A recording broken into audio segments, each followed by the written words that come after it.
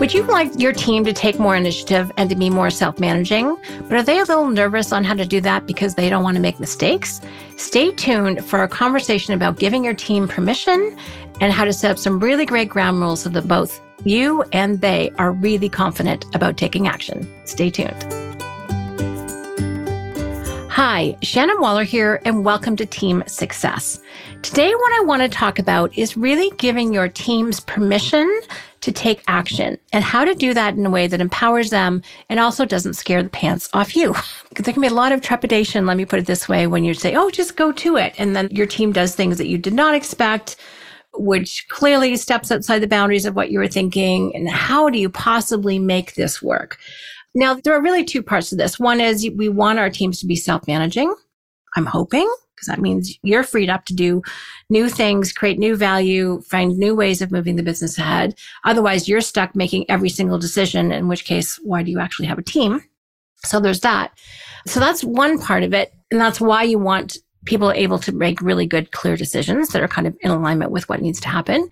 But sometimes you might be wondering, why aren't people taking more initiative? Why aren't they stepping ahead? You know, this is part of having an entrepreneurial attitude. And one of the things that I've realized is that for a lot of leaders, especially owners, entrepreneurs, visionaries, is that we tend to ask for forgiveness, not permission. And we can forget that other people on our team need that permission. So if that's not your orientation, it can feel weird. It can feel awkward to have to go and tell someone, well, this is your job. You're supposed to be doing this. And they're like, oh, okay, just wanted to make sure. And sometimes they'll ask you 2, 3, 4, 5 times. They need to be reassured that it is okay for them to take this action because, and this is what is really important for us to understand, because they don't want to screw up. They don't want to make a mistake. They don't want to do harm. And we appreciate where they're coming from. It's not that they don't want to take responsibility. It's that they actually don't want to mess up.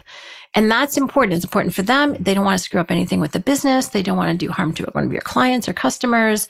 They really want to do it right. And that's where this drive comes from. And really understanding that that is your team's desire is to be correct, is to not screw something up, that some of them are not natural risk takers. They're going to assess and weigh all the different considerations that I know I would not before taking action. And it can look like things are slow because they're doing that. Now, I actually appreciate that because sometimes I'm going to jump off the bridge and not check what's beneath me or whether or not the parachute's working. So having someone check out those risky endeavors, go, yes, this is a great risk, or there's something unforeseen here. Let's talk about it, can be super, super helpful. But there can be this really big dichotomy between the two different ways of operating. Forgiveness, permission is one way to talk about it. So what I want to share with you is some new thoughts I've had, things I've learned, that have really gotten more solid in my thinking about how to do this in a way that works for you and works for your team. And part of the inspiration is from the latest book that I've been recording with Dan, which is called The Geometry for Staying Cool and Calm in the Age of Rage. And that's part of the subtitle. I'm excited about this because he really comes up with 3 things, the second of which is relevant to our conversation today. So number 1 guideline, or precept, I think it's called, is everything's made up. Number 2, nobody's in charge. And number 3, life's not fair. So that's provocative enough. You might go read the book. It's phenomenal. But the one that really struck me is that nobody's in charge. And out of our conversation, what emerged that, well, Dan says, no one person's in charge, but the rules are in charge. And he was talking about like an umpire in a baseball game. So in a baseball game, it's not the ump that's in charge. He's not making up the rules as he goes. He's enforcing the rules. He's applying the rules. He's making sure people adhere to the rules. It's the rules that are in charge. And for me, it's not a natural rule follower or lover. This was a really fun thought. And so I was thinking about, okay, traffic lights, those are rules of the road so we don't crash into each other and harm one another. And then the other one that got me particularly excited was our company guidelines or core values. We actually have called them ground rules before. And this is the way that we will operate. And then why, and I already know this, core values are so critical because they tell people what to do and how to behave when you're not there. So I already knew that. And that's what rules are for. That's what guidelines are for. Another management example came up last week on our team It was like, oh, okay, well, what are the guidelines that people know when they're successful and when they're not? And if the rules are not clear, that everyone's milling around and it really, decision making goes down to the level of opinion.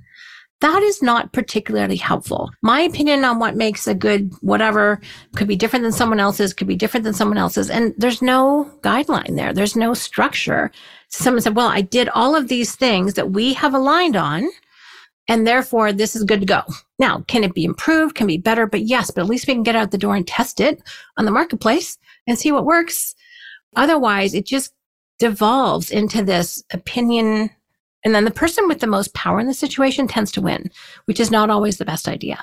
So I'm like, this might put me in favor of rules. Now, the other thing I'm very clear on, I'm totally fine with rules that I've been a part of making up. They're my rules, completely cool with that. So this is why I like to get everyone involved in who's partaking in the decision making to be a part of the conversation about the rules. I do not accept rules blindly. I question them all the time. Been a rebel since grade school. So this is not new behavior for me, but I need to know why. I need to know, okay, how does this apply in this situation? Is it a smart rule? Was it designed for circumstances that have changed, that aren't true anymore? So we need to keep them current, and getting everyone aligned and involved who needs to pay attention to those quote unquote rules is absolutely vital. This is not something that just a few people make up and then impose to the rest of the organization. No, let's get the key stakeholders, the people who are actually implementing these, to be in on it. And I guarantee they're going to come up with some creativity and ways of doing things that you had not thought of. So please do not shut down the creativity of your team. Let them contribute to that. When you actually do figure out your guidelines, and I'm going to recommend a tool to help you do this, it's kind of amazing what happens. First of all, you empower your team. They get better. They get smarter. They understand the full scope of the situation. So say it's a project management situation. What are your standards in terms of timing and delivery and quality of work? If you're doing something in social media, what makes a good social media post? If we check these off, great, then something can go out the door. Can it be improved? Yes, again, but at least you've got something that can go. If you've got a piece of writing or content that you're publishing, again, what are the guidelines? For me, it's always, what's the voice does it have to be in? What's Dan's voice? What's my voice? If it checks these boxes, if it's direct with love, if it gives clear, concrete information, if it provides a great story and example, and it provides some kind of a go forward, take action message, it does all those things. Those are my check boxes, right? And it could be long or short. It doesn't really matter. I love Joe Polish's line. He said, a piece can never be too long. It can only be too boring. So as long as it's not boring, we're good. And then you kind of really have a way to mitigate those personality conflicts, because power struggles in a company, I'm sorry, that leads to politics. And that's for bigger companies. That's for corporations. Let's keep our entrepreneurial spirit by having clear guidelines for how we want to take action, check off those boxes, get alignment on those, and then go. That will be how you speed up your productivity, by how you get more things out there. Just reading a great article yesterday on how much faster ChatGPT makes things, because it does the first 80% for you, and then you can finalize the rest of it. And the whole point is you can double your content output, but it still has to follow those guidelines. And if you have those guidelines, you'll be confident, your team will be confident about what it's putting out. So how in Lord's name do you set the guidelines? Is this like a 2-hour meeting where you hash over every piece of everything that you create? No. That's not my favorite way of doing it. What I would do is, for every type of thing that you're doing, and by the way, a lot of this stuff will be transferable, especially in writing, copy, content, that sort of thing, is that you pull out an impact filter. So this is a Strategic Coach tool, downloadable from strategiccoach.com. Just give us your contact info. Let us know whether or not you're an entrepreneur. You can use this tool, and it is brilliant. We do have what we call a fast filter, which is basically, what's the purpose of this particular project? What's the best outcome if it goes well? So again, think of project management process that you have, or content. And then what's the worst result if it doesn't?